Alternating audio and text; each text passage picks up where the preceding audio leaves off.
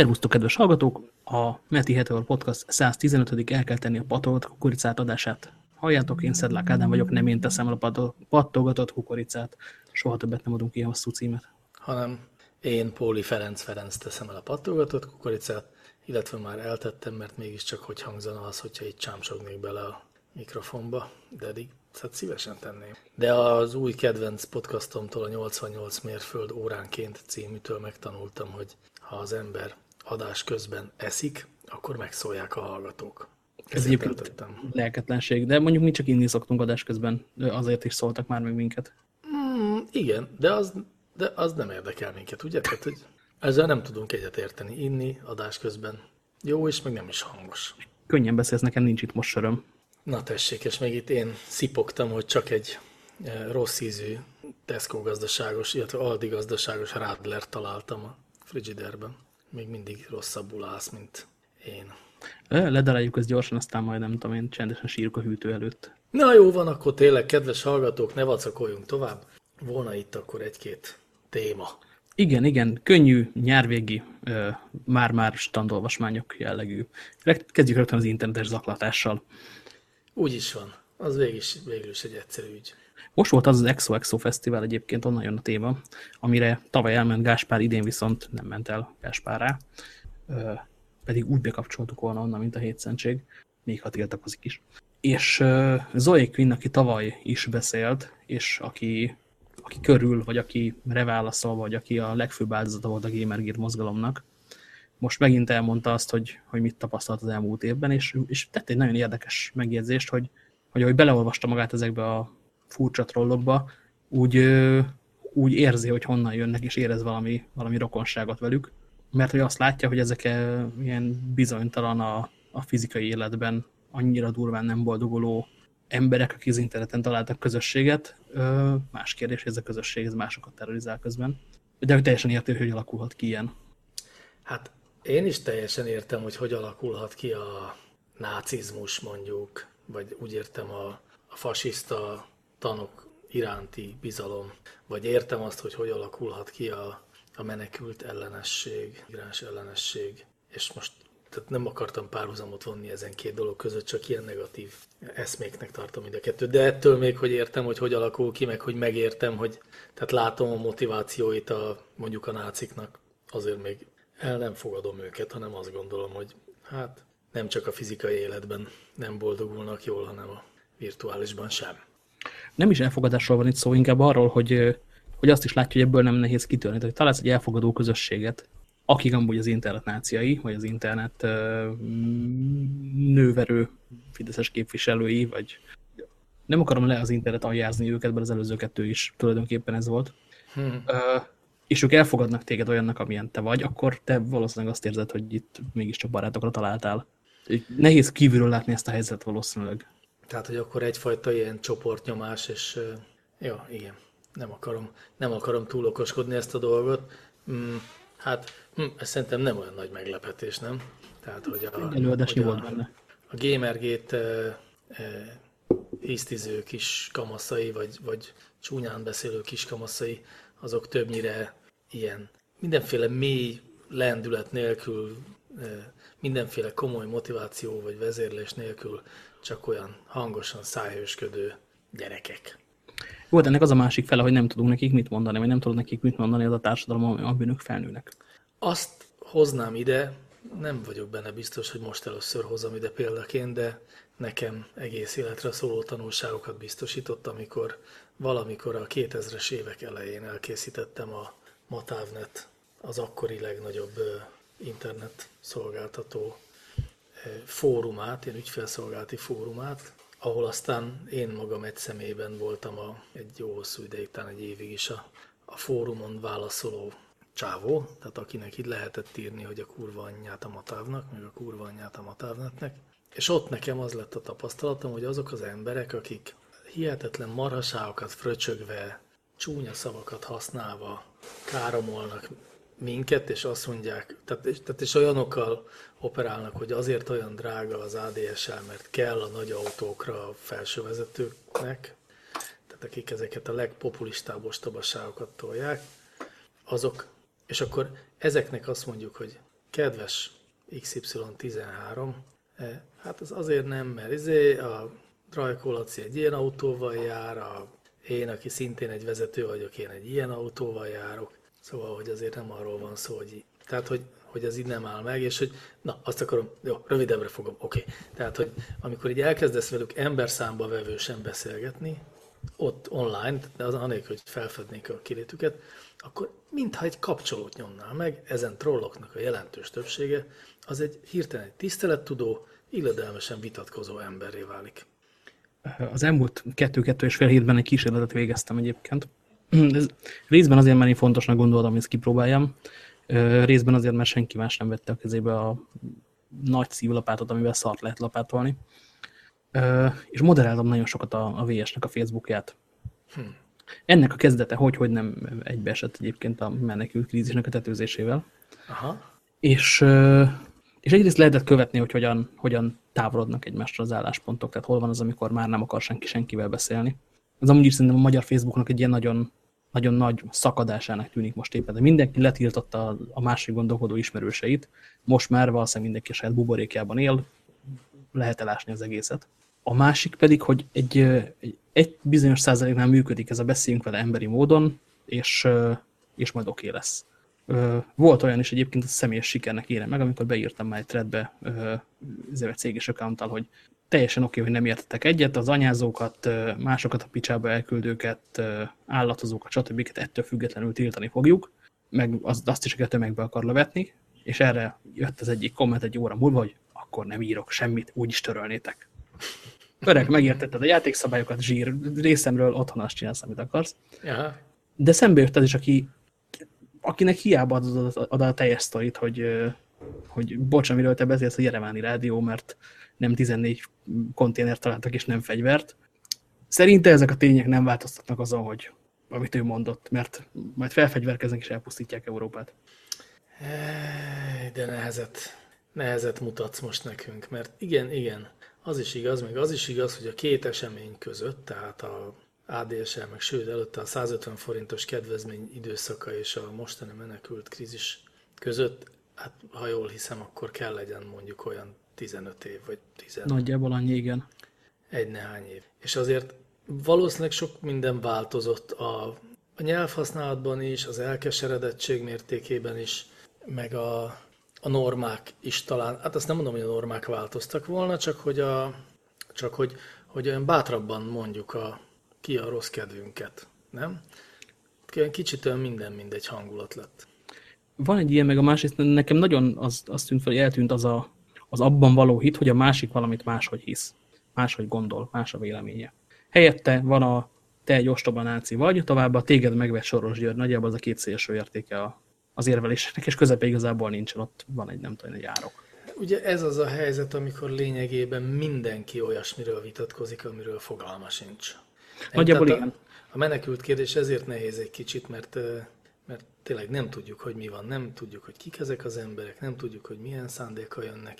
Egyetlen újságíró sem volt még, hogy az Isten verje meg az újságíró társadalmat egyébként, bocsáss meg kell, de akkor is ezt gondolom, aki mondjuk elment volna a menekültek közé, és csinált volna egy interjú sorozatot, beszélt volna 20-30-40 menekültel, és megkérdezte volna mondjuk mindegyiket, hogy is ezek a többiek, akik itt veletek jönnek, ezek kicsodák. Miféle ember? Tehát mindenkinek sikerült kiemelni egy építészmérnököt, meg az elgáncsolt csávót, akiből futballedző lesz Spanyolországban, de hogy így igazándiból, hogy ez egy milyen tömeg, hogy ott miféle emberek vannak, hogy azok milyen társadalmi környezetből jönnek, milyen gondolataik vannak, mit gondolnak Európáról, ezt én nem láttam sehol.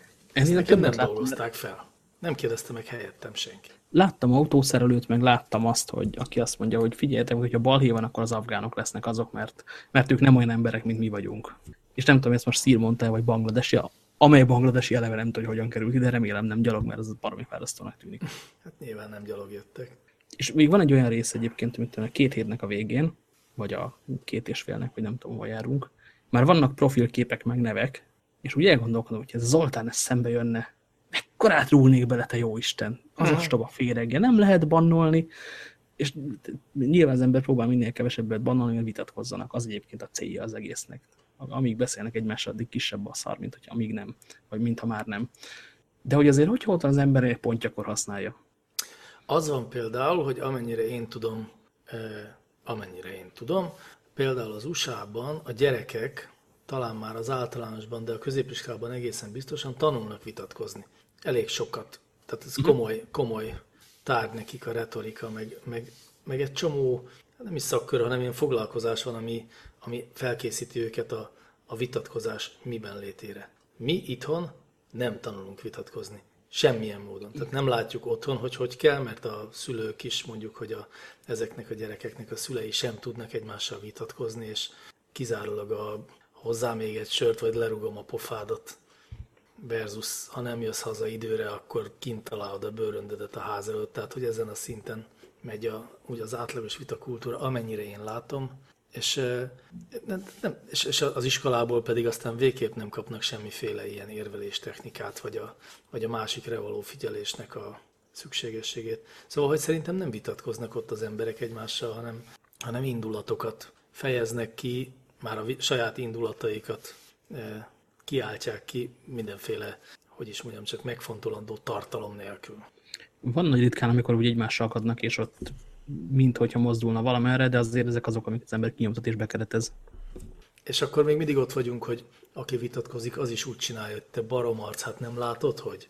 Tehát, hogy indulattal, hogy még a józan érvek is üvöltésbe vannak csomagolva.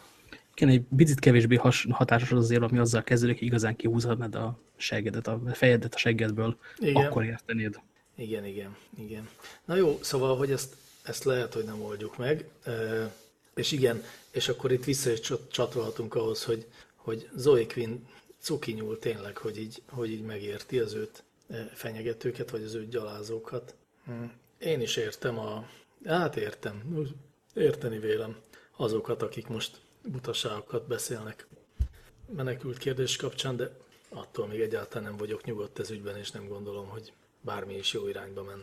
Ja, nagyon rége volt ennyire nagy a baj. Ez az a pillanat, amikor kérdezzük meg kedves hallgatókat, hogy már mindenki felkötötte magát, vagy vannak-e még? Hát egyébként is vigyázzatok, kedves hallgatók, mert ma vért ittunk mind a ketten. De hoztam csak cuki témát. Úgy fogod szeretni, mint az állat.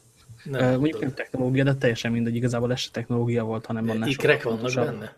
Azt nem tudom, hogy ikrek-e, mert ennyire nem olvastam magamat bele, viszont egy egészen csodálatos sajtófotót közölt, az egyébként borzasztóan fos Daily Mail. Ez a dán Mária koronahercegnőről készült, amint egy ilyen furik elejű kargó bicikliben szállítja két darab gyermekét. Ikrek azok. Ikrek? Már csak a URL-ből tudom, amennyiben oda az van írva, hogy Transport Twin Children on Cargo Bike. Nagyon jó. Valahol van erről videó is, azt ígérte ez a Daily Mail, de hazudik. Minden esetre akkor is nagyon menő.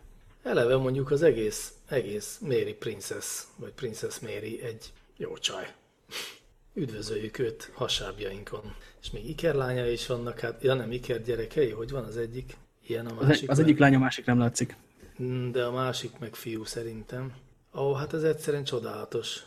Igen, Princess Josephine és Princess Vincent, vagy Vincent.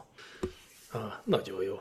Na, ezt mondtam nem ma a lányaimnak, de valamelyik napon, hogy ilyen királyból Európában sokféle van. Hogy van az angol királynő, aki egy ilyen megközelíthetetlen nemesasszony, sok ilyen kucsmás palotaőrrel, meg vannak ezek a svéd, meg dán, meg ilyen uralkodók, akik, mint látható, konkrétan az ikreket, ha jól láttam, akkor az aviból viszi haza ebben a bringában a hölgy. És biztos, ha belolvasnánk, kiderül, hogy ez valami PR akció volt, és népszerűsíti a biciklizést, de azt nem hiszem, hogy körülötte biciklizett egy egész 6 testnyi biciklis testőr.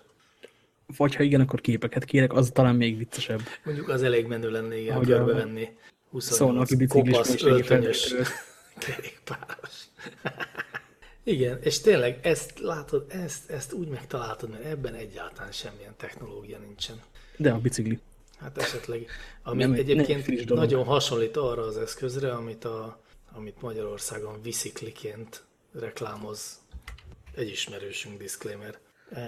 az is arra való, hogy az ember fuvarozzon benne ikreket vagy kutyákat. Jaj, hát ezt láttam, te jó Isten, és láttam még egy nagyon menőt. Volt a mutáns bringa felvonulására, nem tudom, emlékszel, a nyár Igen, közepén hogyne.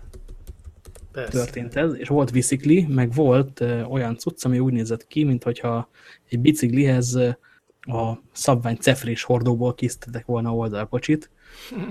Az első prototípus megmerek esküdni rá, hogy tényleg cefrés hordóból készült, ez már valami sorozatgyártott darab volt, de a look az ugyanaz, és hát egészen vigyorgott benne a gyerek, aki egyébként állt az álló bicikliben, és látszott, hogy nála nagyobb király azért nem sok van, pedig ott azért viszonylag sűrűk voltak az őrültek.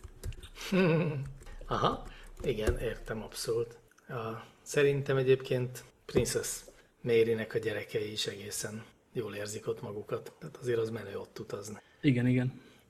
Na jó, ha már itt előkerültek a gyerekek, akkor előjövök a aktualitáshoz lazán kötődő komoly témámmal, illetve azzal a kérdéssel, ami engem most nagyon foglalkoztat. Készüljetek tirádára, kedves hallgatók és kedves kelt, de majd megpróbálom rövidre fogni. Ti, kedves hallgatók, készültek rádára. Oké, vagy majd minden második szavamat kivágjuk, és akkor fele olyan hosszú lesz.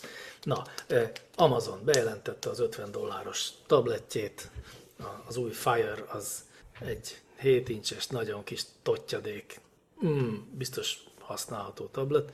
Nem is ez az érdekes most nekem, hanem hogy kétszer ennyiért. Ja, de azt azért mondjuk el, azt nem tudom, tudod-e kelt, hogy $50 kerül az Amazon Kindle Fire.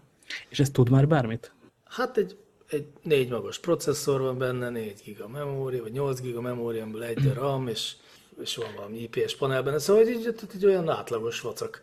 Ja, de nem az a kérdés, hanem az, hogy ők azért a telefonnal nagyon nagyot buktak, a Fire tablet sem volt ilyen iszonyatosan nagy siker, de mind a kettő arra vezetett vissza, hogy kb. egy gyap volt rá, és abban is Jeff Bezos képeit lehetett nézegetni. Megmondom, ez mit tud? $50 kerül.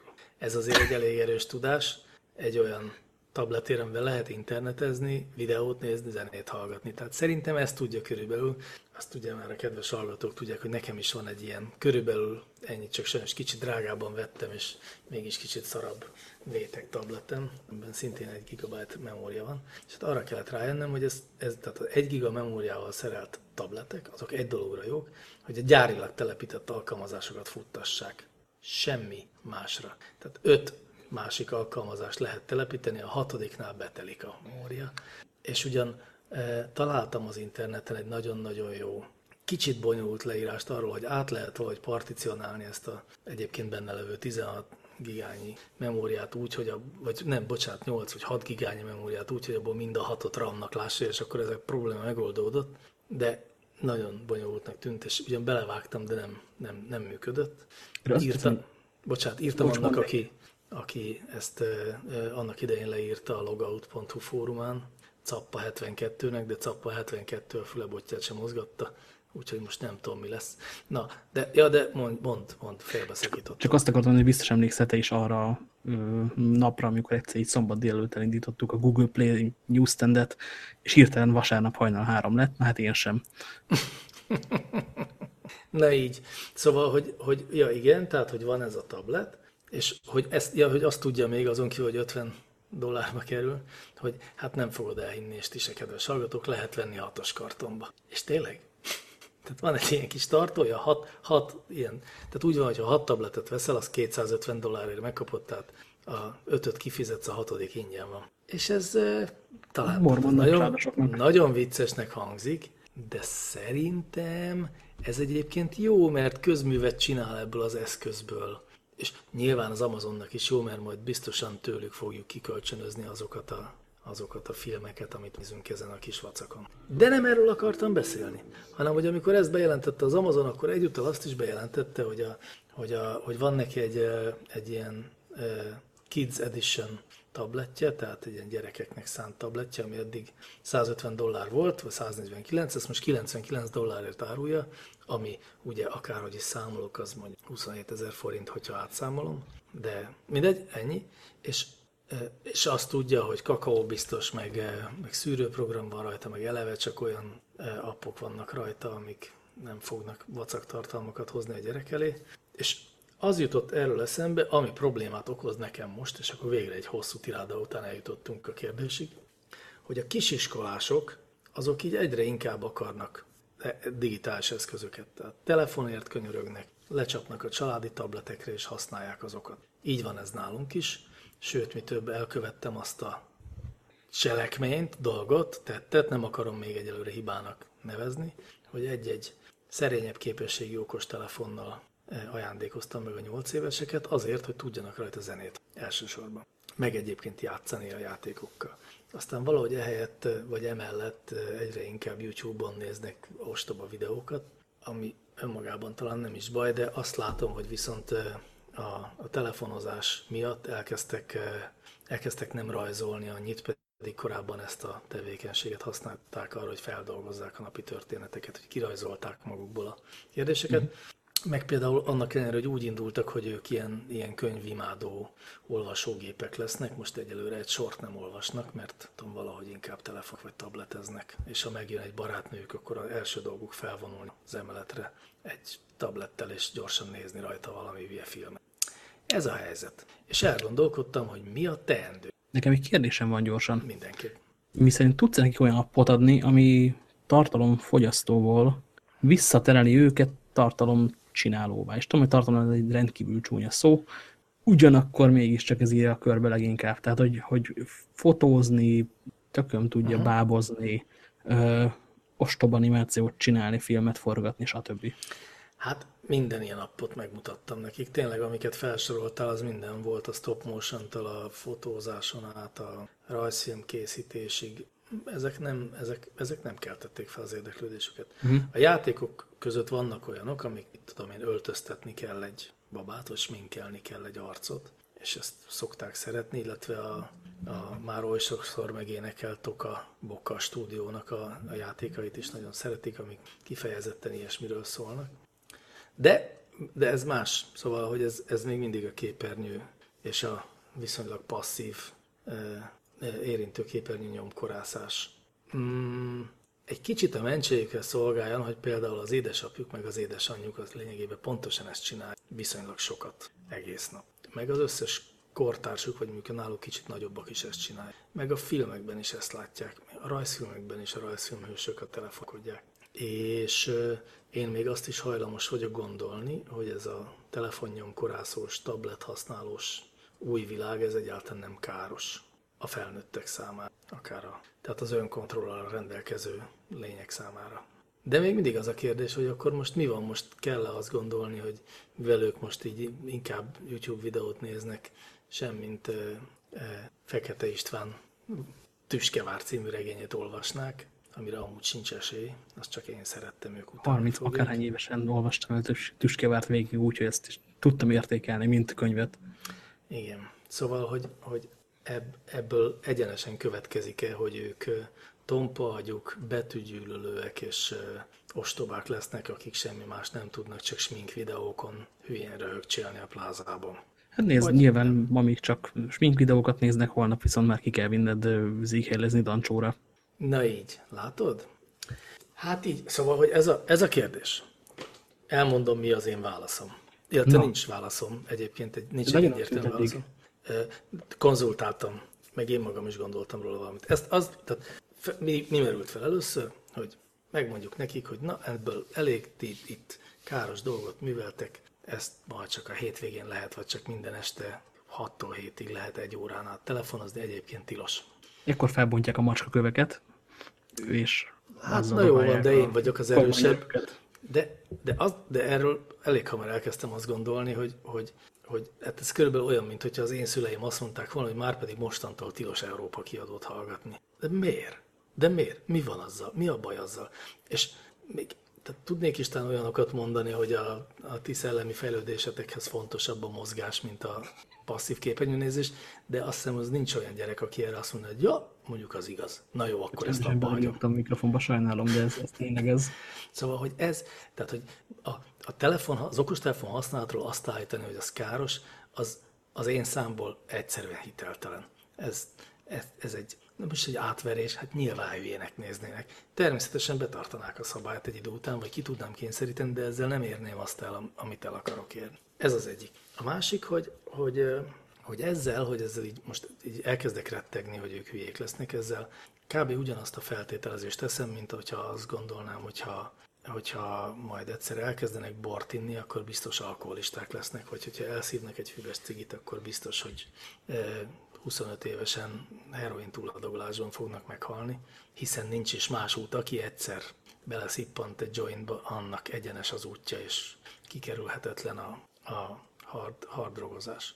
Holott hát nem erről van szó, ugye nem az az egyetlen inger, ami éri őket, hanem közben itt vagyok én, meg itt van az anyukájuk, akik mindenféle alternatívát mutogatunk nekik, a tanáraik, meg ott van a környezetük, ami nem csak erről, meg sportolnak, meg szóval, hogy egy csomó minden van, ami ezt ellensúlyozza, és igazán nem kell annyira hülyének nézni a gyereket, hogy magától értetődően ezt az egy negatív hatást fogja benyelni. Ez az egyik megközelítés, és a másik megközelítés még az, hogy ez egy kicsit még színezzek ezen az egészen, hogy egyébként viszont meg az van, hogy a legtöbb gyereknek fontosak a határok, tehát hogy egy gyerek az megrémül, hogyha nincsen határok, nincsenek körülötte határok, tehát hogyha minden irányban végtelen a tér. És az nem szokott, sok gyereknek nem tesz jót, az egyszerűen fél tőle, bizonytalanná válik, nincsenek támaszai, tehát hogy határokat szabni az nem feltétlenül ellenkezik még a liberális nevelési játékkel sem. És akkor most ezzel elmondtam kb. 2 pszichológus ismerősömnek a véleményét. Az egyik azt mondja, hogy hagyni kell, le fognak róla jönni. Lehet, hogy ideig ez itt tart, és persze újdonság varázsa, de a helyére fogják tenni, a megfelelő polcra fogják tenni ezt a dolgot, és hogy te helyettük úgyse tudod a megfelelő polcukra tenni, azt őnekik kell valahova eltenni. De ebben segíthetsz egy kicsit, tudom, irányíthatod ők. És a másik az pedig azt mondta, hogy igen, de azért határokat szabni lehet. Értelmes határokat szabni lehet, és mondjuk az, hogy napi 1 órát lehet csak telefonozni, az hülyeség. De mondjuk azt mondani, hogy lefekvés előtt az ágyban már nem lehet, mert akkor rosszat fogsz álmodni, vagy nem jó lesz az alvásod, azt lehet. Hát körülbelül ennyi, de kíváncsi vagyok, hogy te mit gondolsz, meg kíváncsi vagyok egyébként arra is, hogy a hallgatók mit gondolnak. Az érdekel, hogy mi lett a vége, mert hogy már megkérdezted az embereket, de még úgy hangzik, mint hoztál volna a döntés, hogy mit itt tartunk most. Nem lenne még kidobolva a kis bíró által. Nem, annál is inkább sem, mert ugye ez még csak az én megfejtésem, és még a feleségemnek is lesznek biztos erről gondolatai, és ketten majd tehát hogy vitatkozni fogunk, ami valószínűleg nem úgy fog kinézni, hogy kiteszem a bőröndöd az ajtó elé, még egyszer a kezükbe nyomod azt a kurva telefon, hanem ennél higgadtabb és több észérvet használós beszélgetés lesz, de végül valahol jutunk, és akkor majd azzal valamit kezdünk. Szerintem lesz valami korlátozás, de nem nagyon súlyos. És valahogy, nem tudom, egyébként erre tök kíváncsi vagyok, mert jó, korlátozzunk, de akkor mik a best practice-ek, hogy mondjuk lehetne gamifikálni, például ez eszembe jutott, hogy aki elolvas 10 oldalt a könyvből, az ott 1 órát telefonozhat. De hát ez egy nagyon nagy hülyeség. Ez egy nagyon nagy hülyeség, így csináltad az olvasásból büntetést. Pontosan, így, ahogy mondod, és ráadásul, tehát az olvasásból büntetést csináltál, a telefonozásból pedig egy büntetni való dolgot. Igen, egyébként a gamifikációt pont az ilyenek miatt szoktam utálni, hogy értem én, hogy mit akar meg, hogy ez egy ilyen jól adatható gondolat, de alapvetően mégiscsak ez akkor lesz sütemény, ha megetted a spenótot, logika mentén működő dolog. Ennél nyilván egy nagyobb hülyeség van, amikor takarítótól kérnek motivációs levelet. Igen. Jó, szóval, hogy nem tudom még, de nem, bárki tanácsol nekem egy jó ötletet, akkor azt én kidobolom. Az a baj, az én válaszom az egy kérdés volt, amit feltettem a közepén, hogy van-e elterelési mód arra, hogy ne tartalomfogyasztó legyen, mert ha nem rajzolnak, hanem filmet forgatnak, akkor hát istenkém. De nem. Szerintem a tartalomfogyasztással sincsen baj.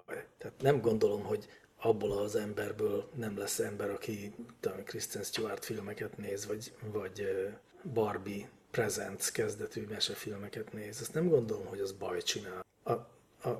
Az az egyetlen problémám, hogy ez tehát, hogy egyrészt azért ez a passzív, képernyőbámulós, a fantázia helyett képeket gyártós szórakozási forma, arról ugye azért lehet tudni már, mint a tudomány is segített már nekünk, hogy ezt tudjuk, hogy az így nem stimulálja eléggé az agyat, nem ad elég impulzust, nem ad elég szabad teret a fantáziának, tehát hogy egy kicsit olyan sekélyesebb szórakozás, és szerintem az sekélyes szórakozással sincsen baj, mert néha az kell, de hogyha ez így egyeduralkodó válik, az baj lehet.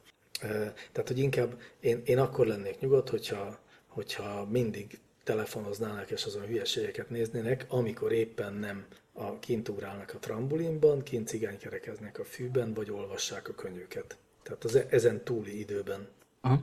tőlem pornót is nézhetnek, bár azt még azért nem kéne, mert nem tudnám értelmesen elmagyarázni. Nézhetnétek együtt. Bocsánat. Például, igen.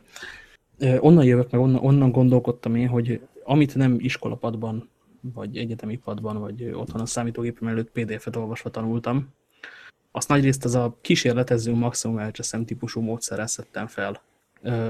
Tényleg volt az a családban, Japán beállított december 22-én, de 23-a volt, méretre vágott USB lapokkal, hogy most pedig polcot fogunk csinálni, azóta tudok polcot csinálni, hiszen másnap karácsony volt, tehát össze kellett rakni. És innen kiindul, viszont inkább felértékelem azt, hogy csináljunk valamit, mint a fogyasszunk valamit. És a tablet az meg inkább egy fogyasztásra kihegyezett dolog, meg a telefon is, az talán még inkább. És pont ezért érzem ezt egy picit veszélyesnek. Ebben igazad van. Hogy mire van kihegyezve, hát tudod, az olyan, mint a balta, hogy mire használjuk. Lehet a tabletet is használni mindazokra a dolgokra, például amiket te mondtál. És igen, valóban a making az jobb, mint a consuming. Na jó, itt tartunk most a gondolkodásban. Az is egy megfontolandó dolog, illetve megfontolom, hogy amit mondasz, hogy adni a kezükbe olyasmit, ami nem follow Anna. Bocsánat, kedves Anna, de tényleg téged kell megemlítselek, mert annyit néznek téged a lányaim, follow Annát. Tehát, hogy ami nem ő, hanem mondjuk ők csinálnak follow Anna videókat, bár mondjuk Jézusom, most ebbe belegondoltam. Látod? Hát nem tudom. Akkor már inkább a szolgálati heroin. De másfelől meg tehát, hogy nekem az a dolgom, hogy a kezébe adjak egy könyvet, és megmutassam, hogy az is milyen menő, hogy azt is milyen jó csinálni, meg hogy társasozzunk, meg hogy kimenjünk bringázni, és egyébként nekem szerencsém van, mert a lányaim erre tök jól rávehetők. Sőt, nem, bocsánat, fordítva van. Tehát inkább ez úgy szokott lenni, hogy egész hétvégén azért könyörögnek, hogy csináljunk már valami ilyesmit, és csak amíg mi azt mondjuk, hogy jó, hát de most főzünk, vagy most takarítjuk a lakást, most nem tudunk, addig van nekik olyan üres járatok, amivel nehezen kezdenek valamit, amúgy ők mennének biciklizni egész nap, nincs olyan nagy baj, csak tök érdekes a kérdés, hogy mit kell azzal kezdeni, hogy a 8 évesek már telefonozni, meg tableteznek, és nem csak ők, tehát mindegyik. Még egy gondolat, de ez már rövid lesz. Csak pont most futottam bele egy Nemes Orsolya nevű csajnak a TEDx Budapest előadásában, ami arról szólt, hogy hogyan lett híres egy prezentációval, amit az Y-generációról csinál. Ez az egészet nem akarom elmesélni, majd belinkeljük, de hogy az volt az ő alapállítása, hogy nem azon, hogy az Y-generációval valami baj van, hogy azok hülyék, vagy hogy rosszabbak, mint az előző generáció, hanem hogy máshogy működnek. Más motivációik vannak, más módon dolgozzák fel az információt, mások. És ez nem olyan nagyon meglepő, hiszen a legtöbb generáció más, mint az előző. Úgyhogy mindig kisborulok, amikor elkezdik magyarázni azt, hogy bezzeg a mi időnkben még, és most meg, és hogy a sok videónézés majd hogy tönkre teszi az embereket. Az emberek tök erősek, nem teszi őket tönkre semmi. Legalább megindokoltad azt, hogy mit csinál ez a Coelho prezentáció a adásnaplóban. Hát igen. Mert hogy akárhogy számolom, hogyha az ő terminológiát használják, akkor én Y-generációs vagyok. Mi tagadás? És hát kevés dolgot utáltam annyira, mint ezt.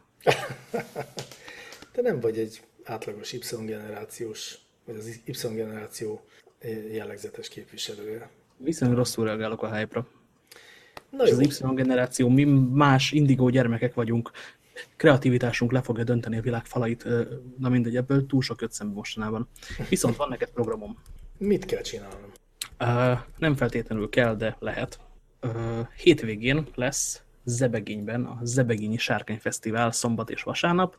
Emberek kimennek sárkányt teregetni, meg lesznek ilyen zenék, meg mondjuk ott lesz egy design terminál workshop, meg jóga, meg minden egyéb gyanús dolgok, mint egy Gyík zenekar, meg operencia, meg Riglus Vilmos. Nagyon nagy poénnak tűnik. Eleve sárkányt leteregetni, meg csinálni igen. is. Ennél több érv nem is kell, ez iszonyú jól hangzik. Nagyon vonzó programnak tűnik. Jó, megyünk, rendben. Addig sem tabletoznak. Érted? Pontosan. Illetve, hogy a sárkányteregetés közben tudnak tabletozni, vagy azzal a távirányítják, az nyilván pluszpont. Igen, így van. A következő rovatunk egy volt kollégánkra utal, aki Ez egyre oda jobban neked szó. hiányzik. Neked éneklünk most, Gáspár. Az van, hogy találtam egyébként egy linket, mert valami prezentációnak a legsarkában volt egy említés arról a városról, ahol a világ összes gombját gyártják. És nem az összeset, egyébként csak 80%-át hazudtam. Kiautó, most tudni kéne, hogy ezt hogyan mondják ki, és nem néztem utána. Mindegy kisvárosnak indult, kb. Ilyen Dunai város, aztán jött Mao elvtárs és felépítette oda a világ gombgyárát. És azóta ott készül egyébként az évi 15 milliárd gomb mellett 200 millió méter cipzár is, és ez 700 darab kis, meg közepes, meg nagy vállalkozásnál történik, és kiderült, hogy nincs ez egyedül egyébként ez a város, mert van mellette nem annyira durván messze a világ nyakkendő fővárosa, a világ fogkefe fővárosa, és valahol, ha minden igaz, akkor a környéken ott van az öngyújtó főváros is, ha szintén egy dologra berendezkedett hely. Ez iszonyatosan hangzik. Ugye? Igazándiból már találkoztam ezzel a helyzettel, de akkor azt hittem, hogy az mese.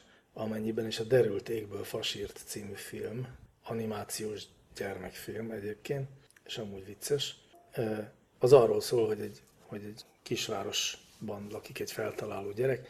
Ez a kisváros a Szardiniáról, azt hiszem, valami ilyen csapatos halról, de talán nyilván a Szardiniáról szól, mindenki Szardiniát halászik, és Szardinia fagyi van, és Szardinia alakú a Vidám Park bejárata, és egyáltalán minden Szardinia. És hogy még ebben a nagyon vicces animált környezetben is nagyon nyomasztónak hat ez a dolog, hogy mindenki a Szardinia bizniszben utazik, de hogy mindenki a nyakkendő bizniszben utazzon. Hú. És mit gondolsz, kisfiam, mi leszel, ha nagy leszel? Hát azon gondolkodtam is, hogy nyakkendőt gyártatnék. Nyakkendőgyártó, ha el nem baszom. Igen, és át nem nősülök a gomb országba. És ehhez képest egyébként még Shenzhen, ahol gyártanak mindenféle elektronikát, vagy Yiwu, ami az egyik legnagyobb ilyen piactér. Az szinte, hogy partinak tűnik. Hát 1000 mindennel lehet kereskedni. Yiwu volt az egyébként, valamelyik tavalyi adásban emlegettük, amikor a DMV-ék ott jártak szétnézni, ahol augusztusban meg lehetett venni a teljes karácsonyi kollekciót, a nem tudom, famászó télapós robottól kezdve nagyjából a aktuális karácsonyfa díszekig, és azt neked pont, nem tudom én, november közepén leszállították Rotterdamba, és kipakoltad, és meg volt a boltod tele. Jó, és mit ír a Guardian egyébként? Hogy élnek ezekben a városokban? Mit lehet erről az egészről tudni? Én úgy emlékszem erre a cikkre, hogy a városokban való életről nincsen szó, inkább arról, hogy az emberek oda mennek, kifizetik azt a x ezer dollárt, amit elszántak, és akkor kap egy felszerelt kínai boltot gyakorlatilag, amit otthon kipakol, és akkor ott van benne a szűrőtől a légycsapóig minden. Elképesztő. Igazándiból persze, ha jobban belegondolok, akkor nem annyira elképesztő, mert kezeljük a helyén az állításaimat, tehát kezeljük úgy, mintha egyáltalán nem értenék a történelemhez, hiszen ez a helyzet. De hogy régen, akartam középkort mondani, de maradjunk, hogy régen volt olyan, hogy egyes falvak csak a bognárkodáshoz értettek, és mindenki hordót csinált abban a faluban, nem? Csak a nagyságrend más.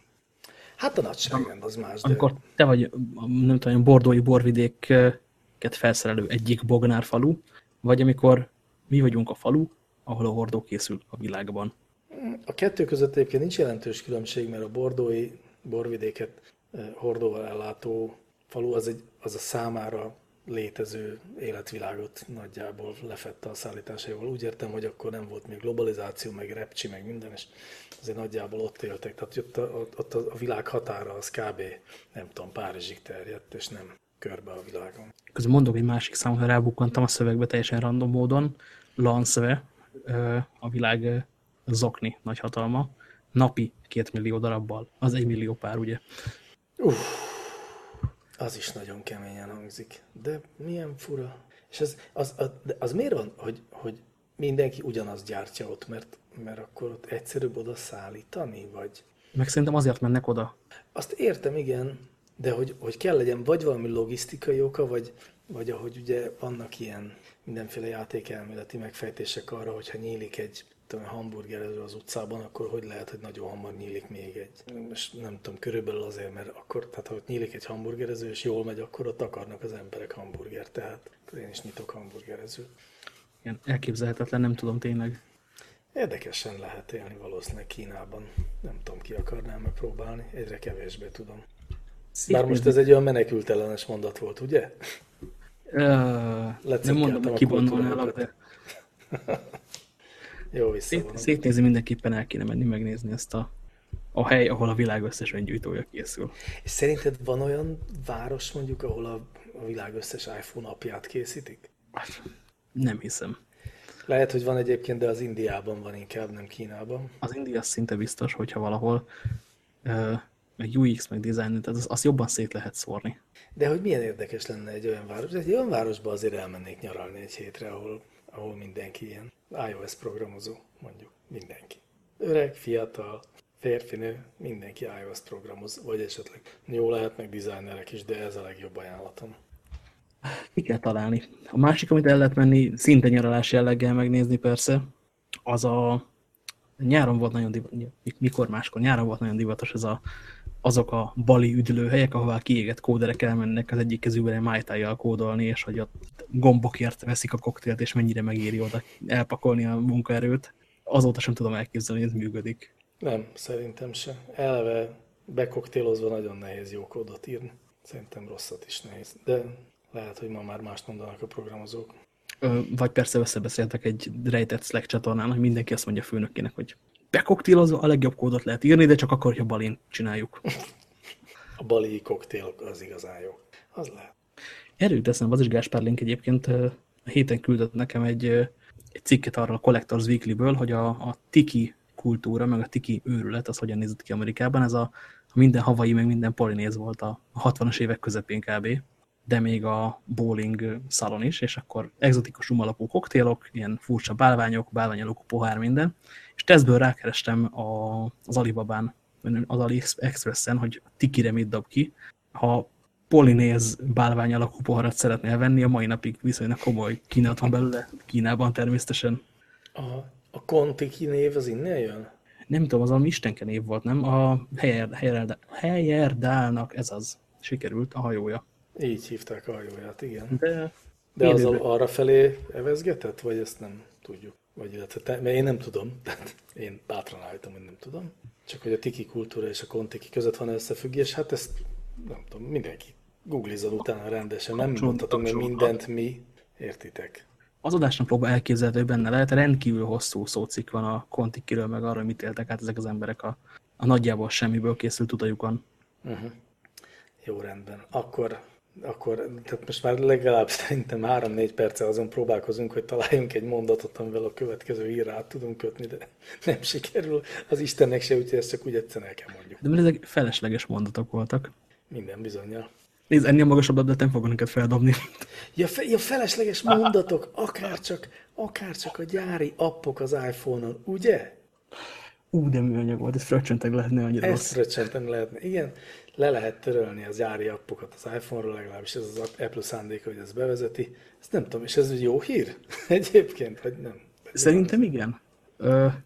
Nem vagyok Apple tulajdonos, én együtt érzek velük, én nagyon várom azt, amikor a Google is meglépi majd ezt innovációként, és a Plain Newsstand és a Quick Office és az összes többi szart ki lehet dobálni.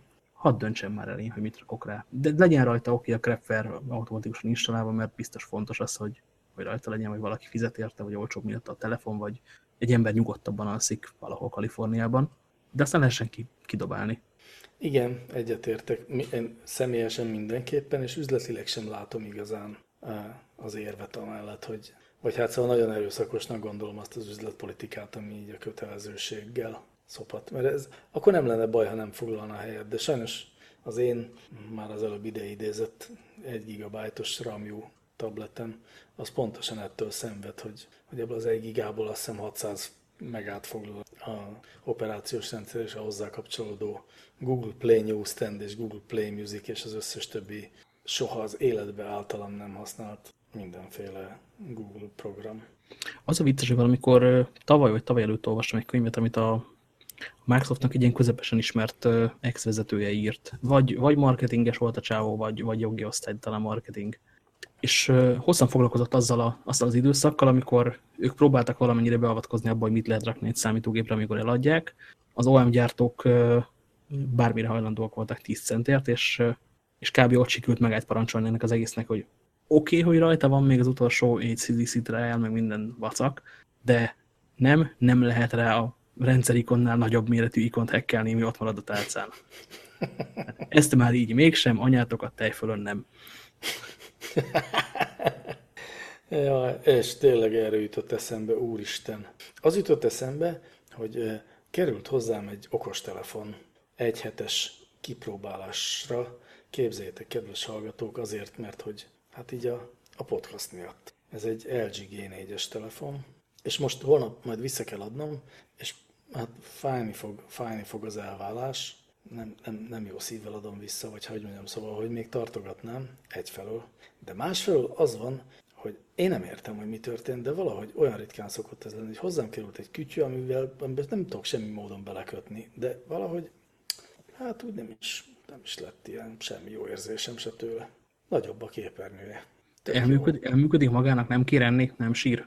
Igen, bár mondjuk a szerencsétlen kis Moto G az azért tovább bírja akkumulátorral, meg nem is melegszik annyira, de ez még nagyon szép a kijelzője, nagyon-nagyon jó képeket csinál. Kicsit akad egyébként a böngészés rajta. Nem már. Hát úgy értem, a scrollozás az egy kicsit olyan ticsi, de ez egy ilyen, tehát azzal mentegettem, hogy ez egy ilyen sajtós tesztkészülék, és jól látható a dobozán, hogy már, tehát nem én vagyok az első tesztelője, hanem talán inkább az utolsó előtti. És hát nem tudom, szóval lehet, hogy elfáradt a készülék, de igazán tehát nem azért mondom, mert megígértem, hogy beszélek róla, mert nem ez a helyzet, hanem hogy ilyen tök érdekes tapasztalat, hogy ez egy csúcsmodell, tényleg nem tudok belekötni lényegében sehogy se, de valahogy nincs bennem az újongás, ami egyébként kiárna egy ilyen szintű mérnöki csodának. Elképzelhető, hogy jó telefont sokkal egyszerűbb csinálni, mint szerethetőt. Hát ez egész biztosnak tűnik, mert igazándiból jó telefont szerintem az Alcatelnél is tudnak csinálni, vagy egyébként tehát Shenzhenben bárki. Csak mi sosem próbálták. Nem.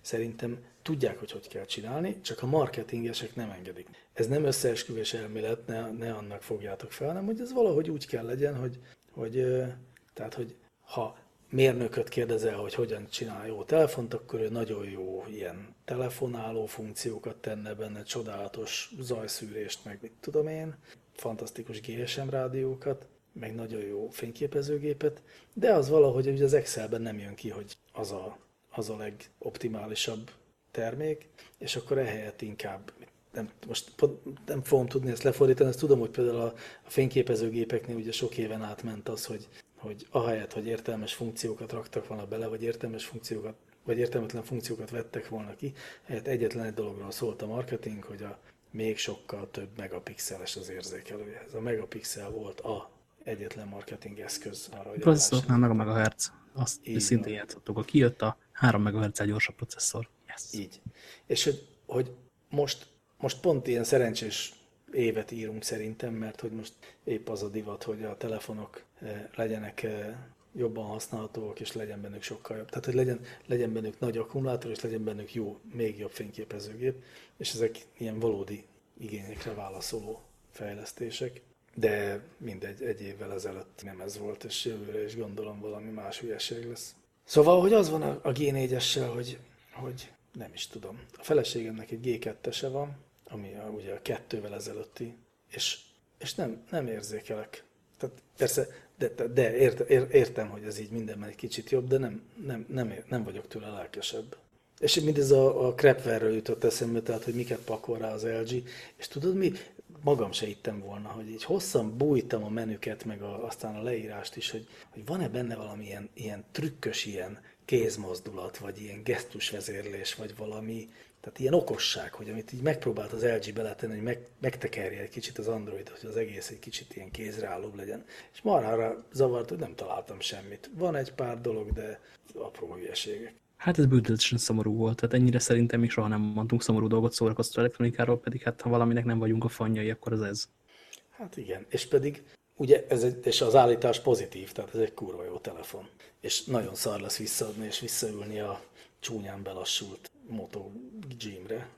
Akartam kérdezni, próbáltad már tereszetelni, meg ilyen kakasvérben forgatni, ráolvasni? A kakasvért nem próbáltam, azt nem is gondolom jó ötletnek. A rezetelést azt jó ötletnek gondolom, de nem próbáltam még. De szerintem nem az a baj. Nem tudom, én is nézem egy ideje, de egészen egyszerűen, amikor megnézem azt, hogy a one-time password generátorban hány darab különböző account van bekötve, meg még a bankomnak a különje, amit adtak hozzá, akkor egésztől elmegy a kedvem viszonyatosan, és helyette nem tudom, kibontok egy sört kb. Na így, igen. Szóval igen, ilyenkor az ember mégiscsak azt látja megoldásnak, hogy vesz egy új telefon. És akkor pedig mi aztán igazán hajlandók vagyunk megpróbálni nekiállni, hackelni. Pont a múltkor röhögött ezen egyébként valaki a Twitteren, valamelyik ilyen amerikai vagy újságíró vagy megmondó ember, hogy az új Android verziók telepítési módszere az az, hogy veszel egy másik telefont. És ez kb. Feküdt. Hát ez egyre kevésbé igaz. Én pont most ugyanezzel az LG-vel tapasztaltam meg, hogy megérkezett hozzám, és egy óra múlva már ugyanaz a telefon volt, már úgy értem, hogy ugyanazt tudtam, mint a másik telefon. Ne, aztán nem olyan. De mindegy, jó, hagyjuk is ezeket a nyomorult telefonokat. Ne temessük tovább, igen, mert vannak még itt fontos hazugságok, amikről lehet beszélni.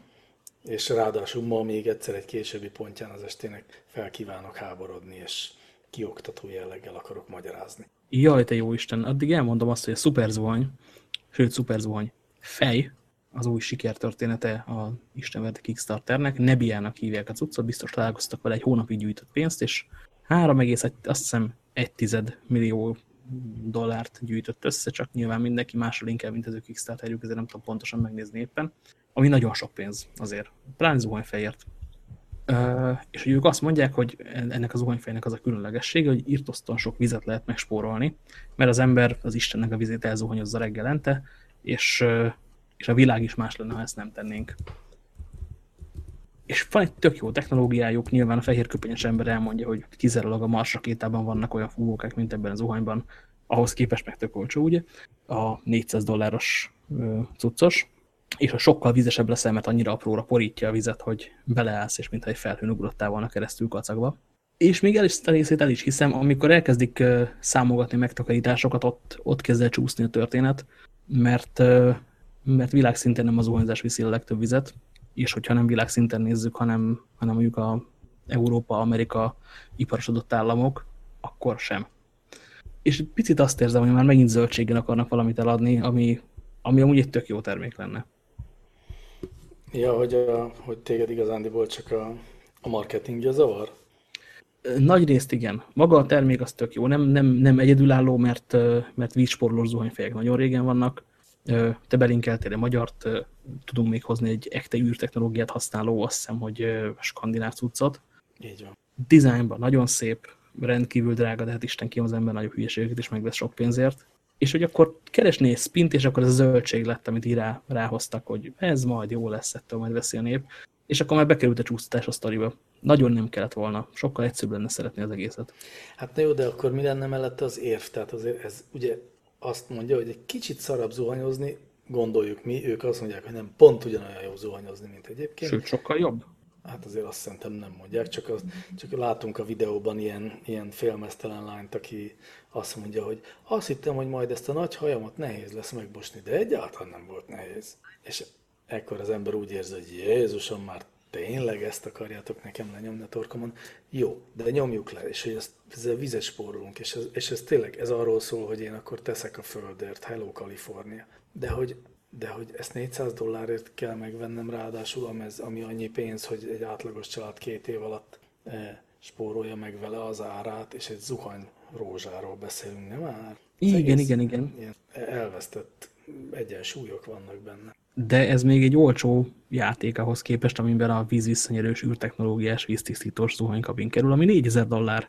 Igen, pontosan. Tehát ha a gyermekeim egész nap az zuhany alatt állnak, akkor sem hozza vissza az árát értelmes idő alatt.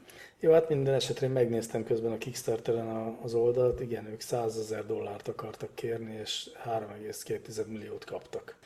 A terv működik. Mindenki akar spórolni a vízzel, és ez egy ilyen valós alternatívának tűnik.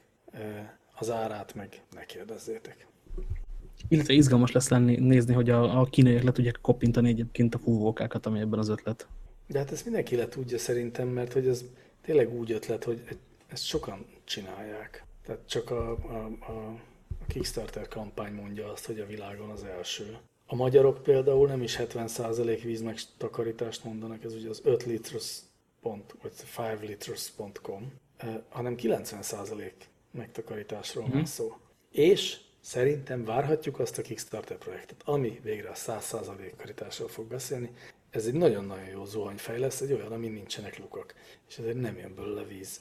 Arra kérlek, hogy a Hangouts ablak mellett kattintsd az utolsó linket, amit bedobtam neked, egy $7,88 kínai zuhanyfejről beszélünk. Ouch! Aj, de kellemetlen. Ez csak 30%-ot. Water saving. Ja nem, a pressure boost a 300. Oké, megnyugodtam. 300%-kal nagyobb a Beállsz rá? Nem jön a víz, és több víz lesz a földön. Az mekkora? Igen, viszont hogyha egyszer a hátadra engeded, akkor ott sajnos sok pici luk keletkezik, ami egészen a melkasodig ér, mert hogy akkora víznyomással tolják beléd ezt. Hogy... Jó, ez jónak tűnik, és tényleg csak $8, és gondolom ingyen ide szállítják Magyarországra. Vehetnénk mondjuk 30 ilyet, és elküldhetnénk a Nébiának, hogy hello, tessék. Igazából szinte kedvem támadt megrendelni. Még lehet, hogy az adás végére jutunk. Ingyen shippingelik? Hát mindent így, persze. És igen, free shipping to Hungary. $15 árazták le. Már spóroltunk, pedig még meg se vettük. És mivel nem használjuk vizet, is kevesebbet fogyasztunk. Van még esetleg ledet tartalmazó zuhanyfej, ami színes. Ja, ilyen zuhanyfejből nagyon sok innováció van a kínai oldalakon, azt én is tudom. Egészen csodálatos világban élünk.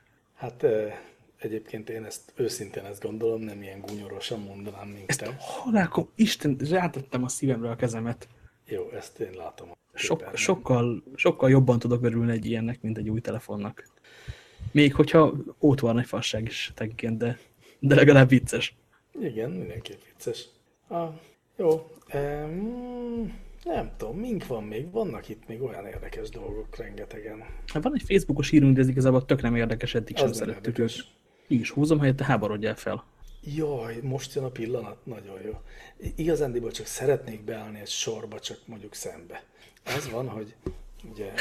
Ebben az esetben viszont egy Big Mac lesz és egy kis krumpli. És parancsolj, már süttetem is. Az iPad Pro-ról szeretnék beszélni, azt gondolom, hogy minden magára valamit adó tech orgánum szerte a világon megtárgyalta ez az iPad Pro, mire jó az iPad Pro, hogy gondolta ez az Apple, na hát ez egy nagy bukás lesz műsort, mindenki lenyomta, és engem annyira felbaszott ez a sok ilyen fejvakaródzás, hogy még le is írtam magamnak szép hosszan, hogy itt miért ért mindenki félre minden, de hogy igazán nem az iPad Pro-ról akarok beszélni, hanem az emberekről, meg arról, hogy hogyan állnak hozzá a dolgokhoz. Tehát mindenhol azt hallom, hogy ez az iPad Pro, ez csak egy nagyra nőtt iPad. Egyrészt emlékeztetnék mindenkit, hogy amikor az iPad megjelent, akkor mindenki azt mondta és írta, hogy hát ez csak egy nagyra nőtt iPhone. És ki az Isten akarna egy rohadt nagy iPhone-t, ami nem fér be a zsebébe. Mondd. Most a tableteladások egyébként nem is állnak jól, éppen esnek. De cserébe lassan elkezdett felkúszni a kifordítom, tablet, laptop című szegmens, csak még nem elég gyorsan. Igen, és egyébként tehát nyilván az iPad Pro egyébként arra válasz, hogy egyre nagyobbak a telefonok, és ezért tehát amikor 6 incses telefont hordok a zsebemben, akkor egy 7 incses tabletnek nincs sok értelme a táskámban. Valószínűleg a kettő. Érdemes elmenni a nagyobb irányba. Ez a dolognak mondjuk ilyen üzleti része. De hogy tehát azt akarom csak egy kicsit így a tollhegyemre tűzni, vagy a mikrofon végre kapni, hogy mindenki azt mondja, tehát egy csomó ilyen szó szerint ilyen mondatot hallottam, hogy én igazán nem tudom, hogy mit gondolt az Apple ezzel a nagy iPad, vagy 13 incses iPad Pro-val, hogy ez mire lesz jó. Hát, és akkor én megmondom, hogy mindazoknak, akik ilyen irodahuszárok, és van egy laptopjuk, amin van egy billentyűzet, meg egy képernyő, ezt letesszük az asztalra és úgy használjuk, azok számára tényleg talán érthetetlennek tűnik, és marha nehezen tudják maguk elé képzelni azokat az embereket, akik nem egy irodai asztalnál dolgoznak, vagy nem egész nap. Csak azt akarjuk magunk elé képzelni, azokat az embereket, akik mondjuk állva, a lábukon állva dolgoznak, és ezen közben, miközben így állva dolgoznak, jól jönne a kezükbe valami számítógépszerűség. Mondok néhány példát. Amikor az orvos ott áll a beteg ágyának a lábánál, és meg akarja nézni a legfrissebb leleteket, vagy röntgent. amikor az építész bejárja az építkezést, és összehasonlítja a terveket az elkészült dolgokkal. Amikor a mezőgazdász, mit tudom én, kint van a szőlőben, és meg akarja nézni a peronoszpóra tüneteit, és itt tovább. És itt tovább, akkor az tök jó, hogyha az egyik kezembe tudok venni egy ilyen lapos dolgot, és a másik kezemmel böködhetek rajta, és nagyon rossz, amikor ezt egy tablet, vagy egy laptoppal kell csinálni, és ott egyensúlyozni valahogy a kezemben. Tehát itt a felhasználási mód. Ugye az iPad Pro-ban nem az a jó, hogy 13 incses, egyáltalán.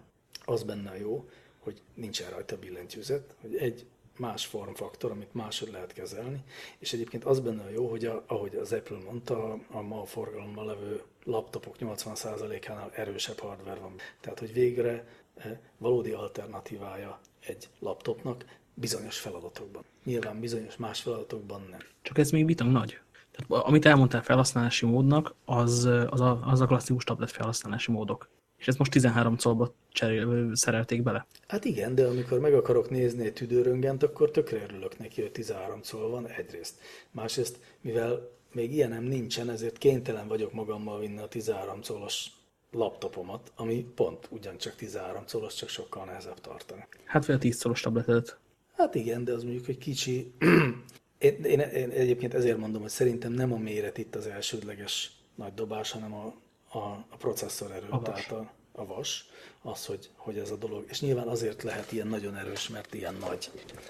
Azért tud vékony és könnyű lenni, de úgy, hogy közben elférjenek ott benne az alkatrészek, ezért kellett lennie. De mondom, én azt gondolom, hogy amikor rajzolnak rá, de tényleg, tehát amikor röntgent néznek rajta, akkor ez jól jön, hogy nagy, és nem olyan nagy baj. Tehát ugye nem az a cél, hogy beférjen a kommúter táskámba.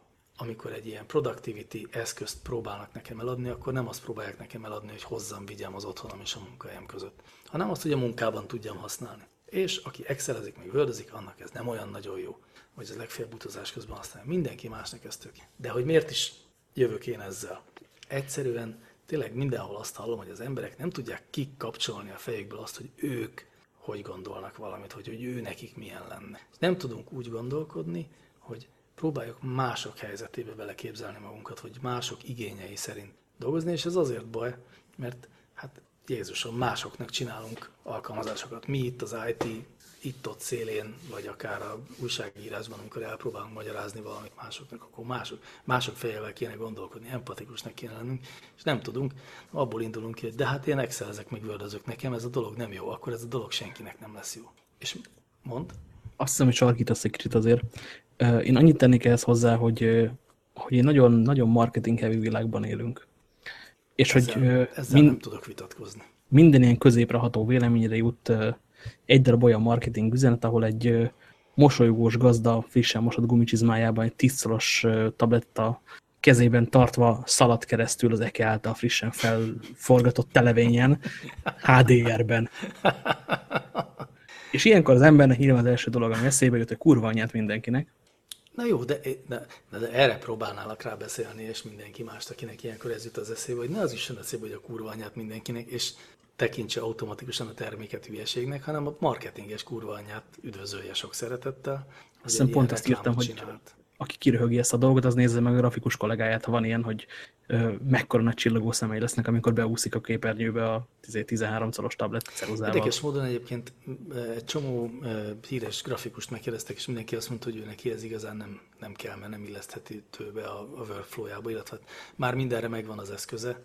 Aztán tegnap beszéltem egy grafikussal, aki azt mondta, hogy hát ő szokott mondjuk horgászni, járni, és közben is így firkálgatni valamit az iPad-jére, és hogy ez ő neki nagyon jó lesz, hogy egy kicsit nagyobban és egy jó ceruzával tudja ezt csinálni.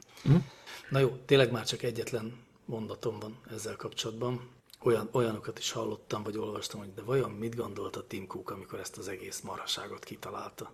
És hogy innen szeretném üzenni mindenkinek, aki ilyen mondatokat mond, hogy ez nem úgy volt, hogy Tim Cook bejött a gymből egyik reggel az irodába, és azt mondta, hogy gyerekek, futás közben rájöttem, 13 colos kurva nagy iPad Pro-t kell csinálni, kezdjetek el tervezni. Tehát nem így volt, hanem előtte megkérdeztek mondjuk 5-10 ezer embert, hogy mi hiányzik legjobban nekik az iPadből, hogy miért nem dolgoznak vele. Megcsináltak sok mockupot, azt kipróbáltatták emberekkel, végig gondolták az összes szakmát, hogy melyik mire tudná ezt használni, és amikor ezzel megvoltak, akkor úgy az adatokból úgy tűnt, hogy elég nagy esély van arra, hogy erre a termékre lesz kereslet. Tehát nem az volt, hogy a Tim Cook gondolt egyet, aztán ráerőltette a cégre, hanem az volt, hogy ezt előre megvizsgálták. Úgyhogy én nem tudom megmondani pontosan, hogy mit gondolt a Tim Cook vagy az Apple, de biztos vagyok benne, hogy miután ez gondolt valamit, akkor leellenőrizte. Úgyhogy ez nagyon naív elképzelés, amikor valakit azért cinkelünk, hogy ez egy hülyeség, biztos csak úgy, tehát nem, egy rossz ötlet. Igen, ugyanakkor ez meg egy olyan legenda, ami mondjuk Steve Jobs-tól ered, aki bement, kidobálta a termékek egy részét, és újraindította a céget. És saját két kezével dobálta ki, valószínűleg vasvillával. Tehát, hogy ő erősen így építette fel ennek az egész cégnek a kinézetét, hogy itt megvannak a vizionáriusok, akik megmondják, hogy mi a világ. Igen, mert ő tudta magáról, hogy egy vizionárius, ma már nem is biztos, hogy megélne, és láthatólag most éppen egy pár víziójáról bebizonyosodik, hogy az téves, vagy legalábbis, hogy az idő meghaladta azokat, mind a nagy telefon, mind a stylus, mind a nagy tablet, egy csomó minden, a billentyűzet.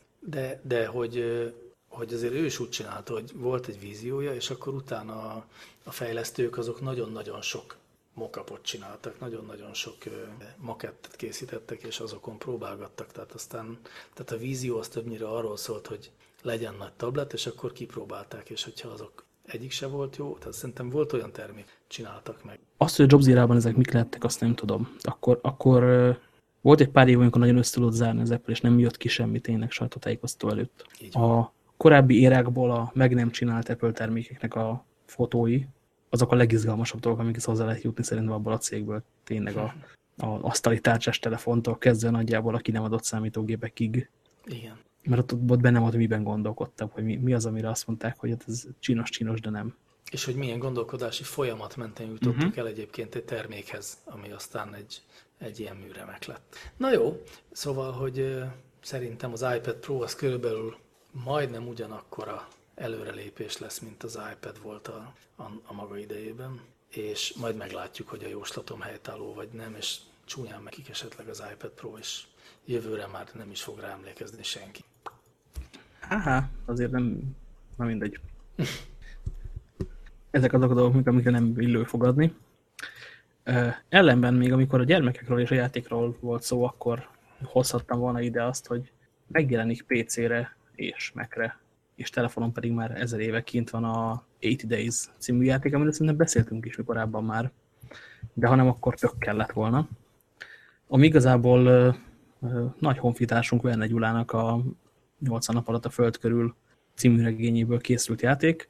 Elindulsz körbe, Willy Foggnak az inasaként, paszpartuként. Felpakolod a kis bőröndöt, belefér x darab elem, valamiről lehet tudni, hogy hol lehet elpasszolni olcsón, és akkor lesz több pénzed majd izére kocsijegyre, meg erre, meg arra. Mész a vonattal, ott beszélgetsz emberekkel, próbálsz információt megtudni, vagy kereskedelmi infót, vagy azt, hogy honnan indul, micsoda, hol vannak a városok a térképen. És különböző kitalált meg létező eszközökkel kelsz át a világon, és az a cél persze, hogy 80 nap alatt visszaérjél. De tényleg a lábakon sétáló várostól a víz alatt menő vonatig vannak az ilyen jobb ilyen steampunknak nevezett dolgok benne. És valamikor 3 napot kell várni egy városban, mert nincsen hajó, van, amikor lázadás tör ki, ez az amaz, és minden végigjátszás, ha nem is teljesen más, de elég más ahhoz, hogy nyugodtan indíts a játékot másodszor is. Én játszottam vele hajnal 2 és 3 között, mert nem tudtam letenni. És egy probléma van benne, hogy csak angolul beszél szegény, de aki bírja a nyelvet, az mindenképpen nézzen majd rá. Nagyon erősen eladtad nekem ezt a dolgot. És még én látom a grafikát is, és az egy szintén vonzó artstyle-nak. Kevés olyan játék volt, amit ennyire szerettem, mint ezt mostanában, mobilosból. Tehát, hogy vissza is kéne rakni a telefonra. Az a fajta, mint, tudod, amikor a könyvből van az, amikor később szállsz le villamosról, mert nem figyeltél oda. Igen. Ez kb. Játékból tudja ugyanezt. Hát, hajrá, akkor próbáljuk ki. Szeptember 29-én a GOG-on, a Humble Store-ban és a Steam-en fog megjelenni. Hát tulajdonképpen az már itt van, már csak nagyon sokat kell aludni. Bő 10 nap, ami 12. Azt hiszem. Mondd. Nem mondom. Mondd te. Akkor mondom én, hogy volt még egy köröm most egyébként az interneten, az mit kéne vásárolni, de mit nem fogok vásárolni nyilván. Valami beszélgetésből jutottunk el egyszer csak a szuper számítógépekig viccből, és mit csináljunk? Az ember kinyitja az eBay-t és beírja azt, hogy szuper számítógép, hát ha van éppen eladó. És arra jöttem, hogy a legnagyobb hülyeségre az eBay-en rákeresni egy egészen csodálatos dolog, például 1990-es szilícium ostya szelet, amin szuper számítógép csipek vannak, azt $1499 lehet most éppen venni. Valami CEO-nak állhatott a szekrényében megmutatva, hogy ez itt az ő fő termékük. És nem ez volt az egyetlen dolog, amit szuper számítógép témában találtam, hanem a memóriablokktól kezdve a ritka elektronikai darabokig. Hülyeség, nagyrészt használhatatlan, nagyrészt rendkívül drága, ugyanakkor meg egészen csodálatos, hogy ezekre rá lehet tenni a kezedet, hogyha ott van a zsebedben a pénz.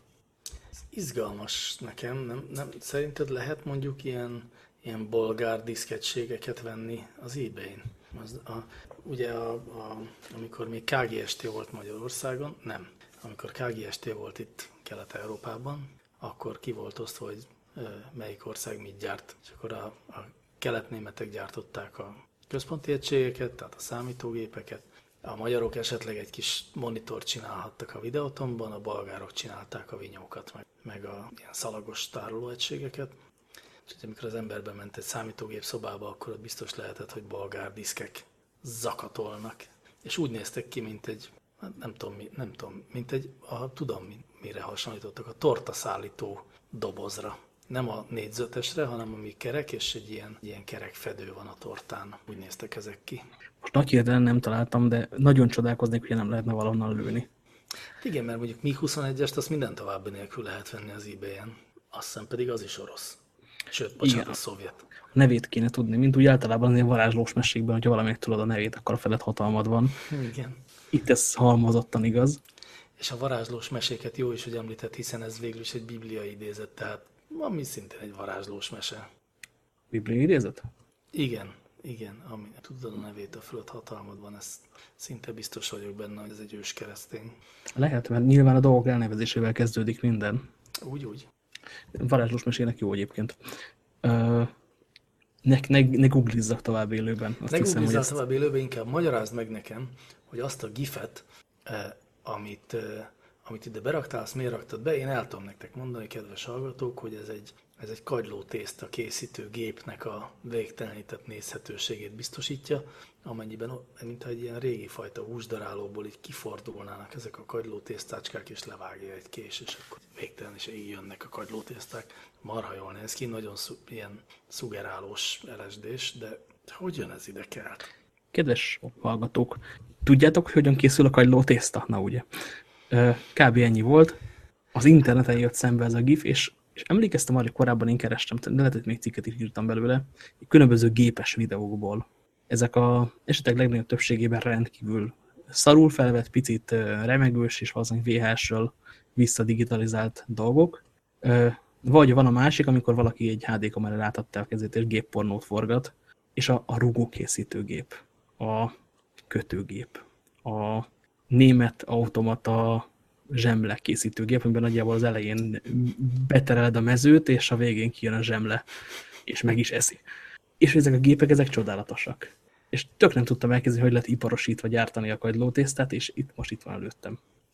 Én tele vagyok ilyen kérdésekkel, és nem túlzok, naponta jut eszembe egy ilyen kérdés, hogy na vajon ez vagy hogy készül, illetve hogy működik.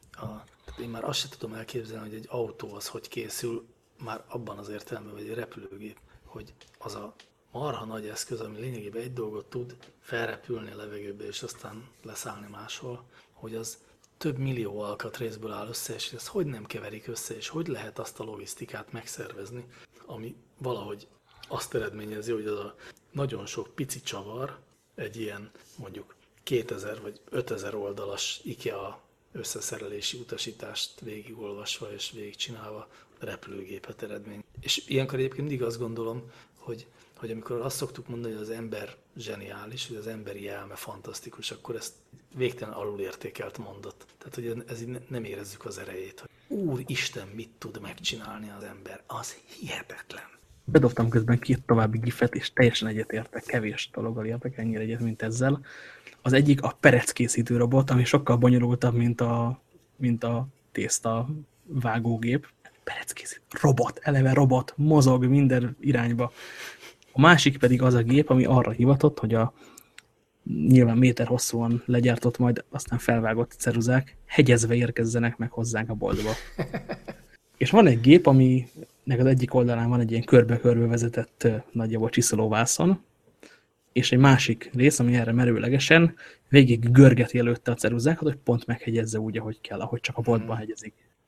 Igen, és azért jó a gépeket nézni, meg ezeket, ahogy készül videókat megnézni, mert lépten nyomon, de nem is az, hogy mindegyikben van egy, hanem mindegyikben van 30 olyan ötlet, amit így nézel, hogy ez hogy jutott eszébe annak a mérnöknek, aki ezt megtervezte, hogy ezt ilyen egyszerűen és ilyen ötletesen meg lehet csinálni, és az egész gépészet az így rogyásig van ilyenekkel. Fantasztikus ötletek, töménytelen sorozat. Nekem egyébként az egyik kedvenc weboldalam volt az interweb hajnalán, a howstuffworks.com című oldal, ami konkrétan arról szólt, az egy lexikon volt, ami próbálta ilyen, már akkor is nem gifekkel egyébként, hanem akkor flash animációkkal megmutatni, hogy működik a légkondicionáló, meg az atomerő, meg a tésztakészítő gépsor. Mára egy ilyen, megvan még ez az oldal, és ugyanez elvileg a funkciója egy ilyen áttekinthetetlen nagy katyvaz lett számomra, akkor nagyon egyszerű volt, tényleg akkor az volt, hogy 5 oldalban elmondják, hogy működik, és onnan nagyon sok mindenről tudtam meg, hogy kell rá gondolni. És gyerekkorunkban az én gyerekkoromban ezt a funkciót egy dolog tudta betölteni egyébként, így működik az emberi test, a tesztösszeállás, meg az összes többi ilyen a világot egy picit mesévé, picit robbantottábbá süt a kettővé egyszerre átalakító könyv. De oda még nagyon kellett az, hogy a szüleim el tudják mondani, hogy nagyjából mégis mi történik, mire gondolt a művész. És akkor ehhez képest itt van egy GIF. Igen, és azért az sokat segít, értelek. Egyébként ez a mai napig így van, tehát amiket mondasz, ezek a könyvek, ezek itt sorakoznak a polcunkon, és rendszeresen játszottuk azt, hogy mi is ezt a lányokkal megbeszéltük, olvasgattuk. Tehát nem változott semmi. És ugyanezek, tehát az emberi test meg a Teszveszváros. Nagyon jók voltak. Nagyon. Tudni azt, hogy mostantól kezdve egészen másik Budapest legmenőbb iskolája, mint eddig volt. Neked bedobtam oldalra a linket. Igen. Pedig kedves hallgatók, majd megnézitek az internet adásnaplóban.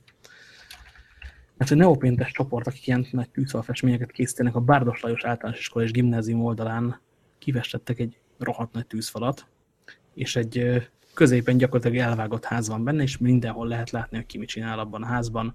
A kajárdában borozó és pizzázó pártól kezdve a hazafelé tartó Nyugger nénén keresztül a gumikacságyok lebeg a kádban.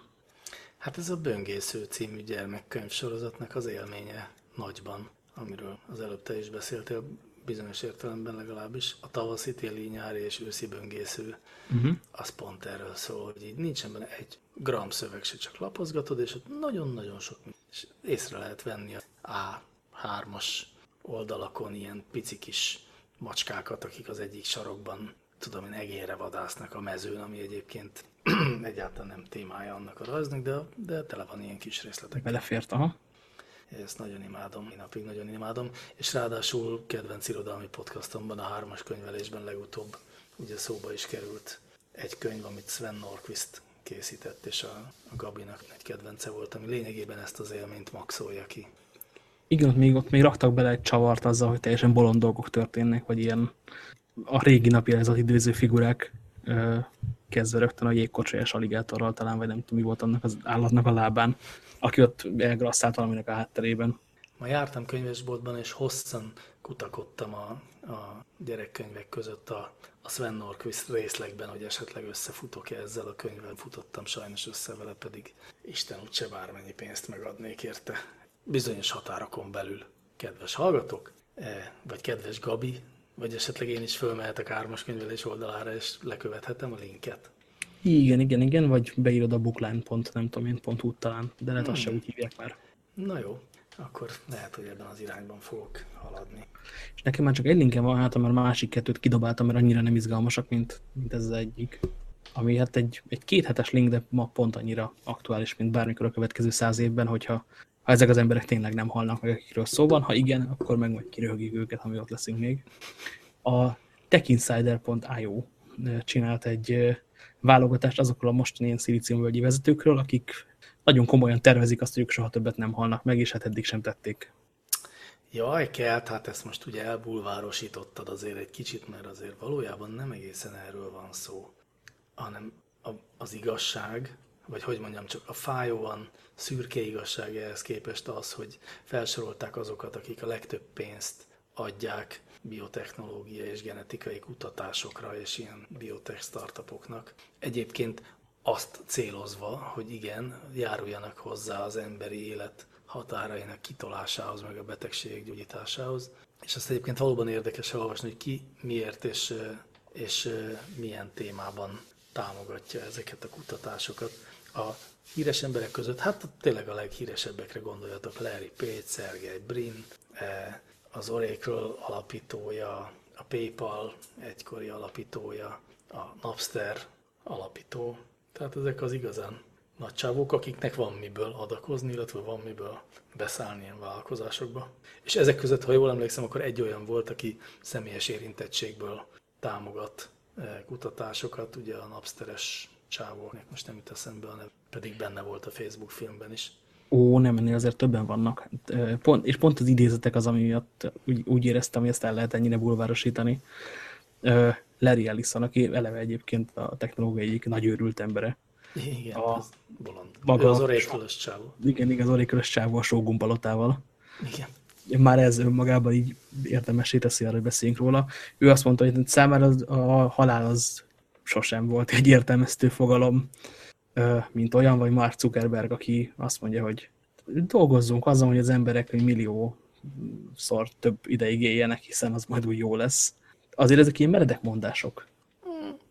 Szerintem nem. Ezzel vitatkoznék. Ezzel is tessék már egy ilyen. Mondom, hogy vért ittam adás előtt, de hogy, hát hogy számomra soha nem volt értelmezhető fogalma a halál, azt én tökre értem, az arról szól, hogy tehát ha nem hisszük el, hogy a halálunk után történik velünk valami, akkor kénytelenek vagyunk azt gondolni, hogy utána nem történik velünk semmi, és azt nagyon nehéz elképzelni, hogy egyszer csak a semmi van.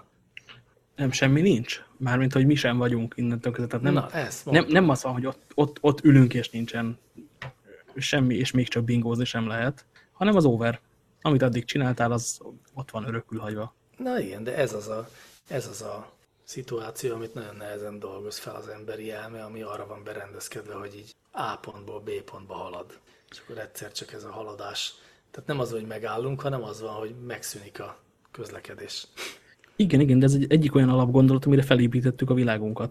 Tehát hogy nem az van, amit korábban mondtak, hogy majd az örök élet és az angyalok kara, és talán nekünk is jut majd egy triangulum, hanem hogy az itt kéne ebből valami értelmet varázsolni, mert nincsen tovább. De pont ezért a nagyon vallásos gondolat a halál, mint olyannak az elutasítása.